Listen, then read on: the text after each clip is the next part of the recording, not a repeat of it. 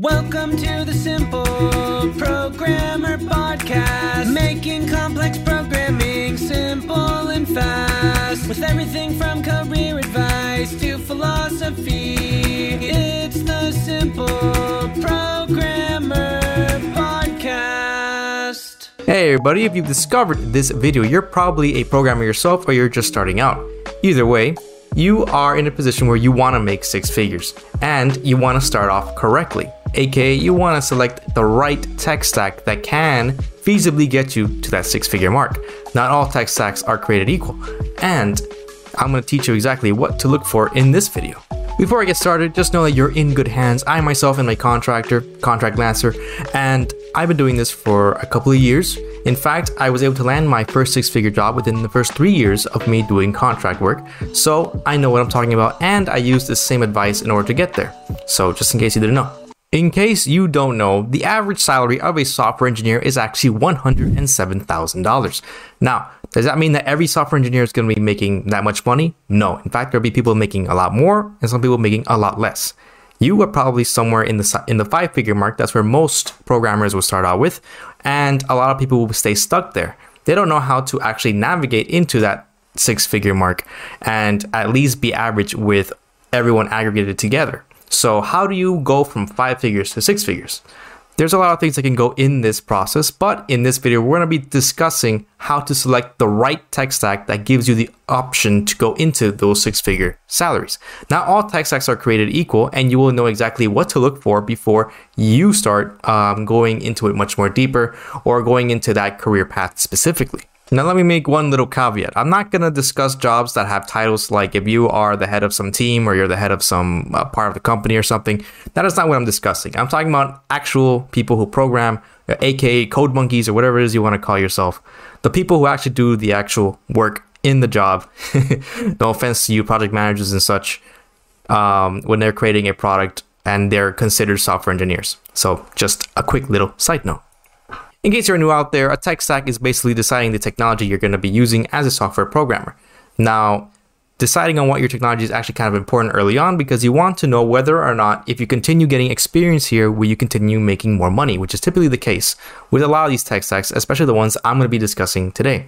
However, just note that you can transfer between tech stacks. It's just going to be a lot harder for you the further you go into your career. So just keep that in mind. Now that we got all that out of the way, let's go over the actual top 3 things you should look for in your tech stack. Number 1 is going to be the market value of your tech stack. Number 2 is going to be the market demand of your tech stack. And number 3 is going to be longevity. These factors combined will determine whether or not your tech stack is going to give you the potential of making 6 figures, or will you just languish somewhere in the 5-figure mark. Now, again, I must preface by saying that there's more to getting 6 figures than just choosing the right technology and working at it. But in this case, we're starting you out with the absolute basics that you need in order to succeed. So what is the market value of a tech stack? Well, the market value is basically how much someone's willing to pay you to do your job. So a way of finding this out is either by going on Glassdoor or something like that and finding out what the average pay rate for someone who works in that tech stack is going to be. Or you could look at other job forums that actually have jobs listed and try to see get a good idea of how much money they're offering for their particular tech stacks. Now, when I say tech stack, I don't just include one language, but there's usually multiple languages involved and multiple skills. But in this case, I'm gonna go over some examples. So to make it easy, I'm just gonna go over one language per each example. Those languages are gonna be number 1, Python, number 2, C#, and number 3, WordPress. I've chosen these for a specific reason in this video, and you will find out why. So market value is pretty simple. All it is just trying to find out whether or not a job has the potential to make 6 figures and whether or not it's close enough to it where getting to that 6-figure mark is not insane or not a stretch. So I've chosen these 3 figures because they follow my own personal baseline of 75K. Now, these technologies are not created equal and their market demand will show it. So let's discuss market demand. Market demand is basically the amount of demand that your technology has. Easy peasy, right? However, not all technology is created equal and not all demand is created equal either. It depends on the technology. So in this example, I'm going to discuss WordPress and why I think WordPress is a very bad technology to get into if you want to make 6 figures. So let's discuss WordPress. WordPress is an interesting language because you might think there's a lot of demand for it. And, the average salary is 75K. So it already is 2 out of 3 for what could be considered a technology that can give you 6 figures. However, I think it is not a good technology for this because the demand is a bit different. The demand for WordPress is simply for those who want to make websites. So there is no other alternative utility for WordPress apart from making websites. Also, the barrier to entry in creating these websites is very... What's up, guys? John Sonmez here from simpleprogrammer.com, and I want to tell you about my free blogging course that you can sign up for at simpleprogrammer.com/pblog. Now, this free blogging course is going to tell you how to create a blog to boost your career. It's something that you definitely don't want to miss. Thousands of developers have already gone through the course, the free course that you're going to get by email, and have learned how to create a blog to boost their career, to make more money, and even to grow their own side business. It's something that every single developer should do, especially if you're a web developer. You should have your own blog. I'm going to show you exactly how to do it, how to be successful, how to get traffic, everything that you need to know about creating a blog and even making money from it. Just go to simpleprogrammer.com/pblog to sign up now. Once again, it's simpleprogrammer.com/pblog. very small. Like, WordPress is not a very complicated thing to learn, and it's pretty simple, really. Even with someone with basic rudimentary programming can get into WordPress and just start, creating WordPress websites. There's also a lot of competition on Fiverr or Upwork for very cheap WordPress developers to create a website for whoever their client's going to be. And that depresses the price even further. I think that if you want to get into WordPress expecting making 100K, that's kind of a lofty goal. And I wouldn't take this path if you want to make those 6 figures in a relatively short amount of time. So that is why I don't think WordPress is a very good language in this case. However, the other two are a little bit different.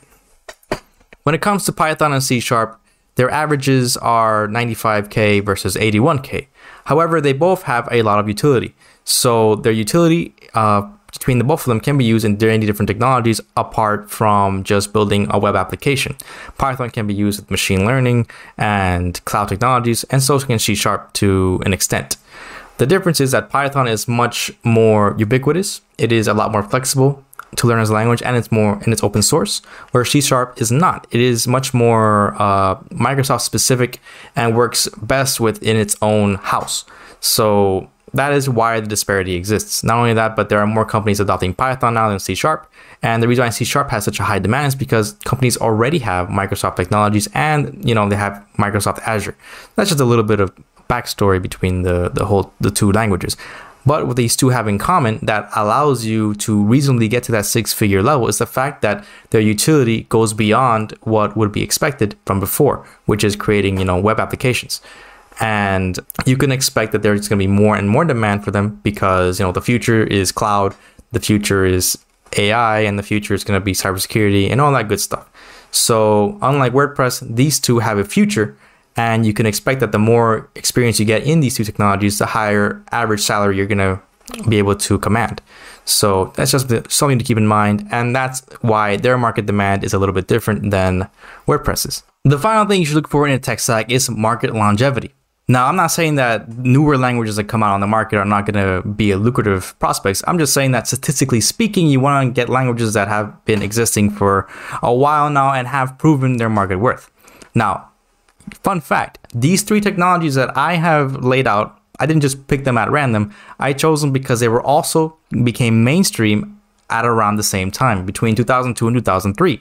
And these technologies withstood the test of time. So even though I don't think WordPress is a good language to get into if you want to get into the 6-figure salary range, it is not a bad language to learn either. You can make money off of it. It's just that I think that putting your eggs in that basket is probably not as lucrative as putting your eggs in the other baskets. In fact, this goes for any technology that you might see. If you're trying to look for a new framework, React, Angular, Vue.js, whatever it is that you want to look at, you should look at how long it's been existing and how much demand it has. So longevity does play a role. You don't want to just pick up a brand new programming language that no one's really been using or whatever. A good example of this is Blazor. Blazor is really new for Microsoft, relatively speaking, but it hasn't really been adopted by too many places yet.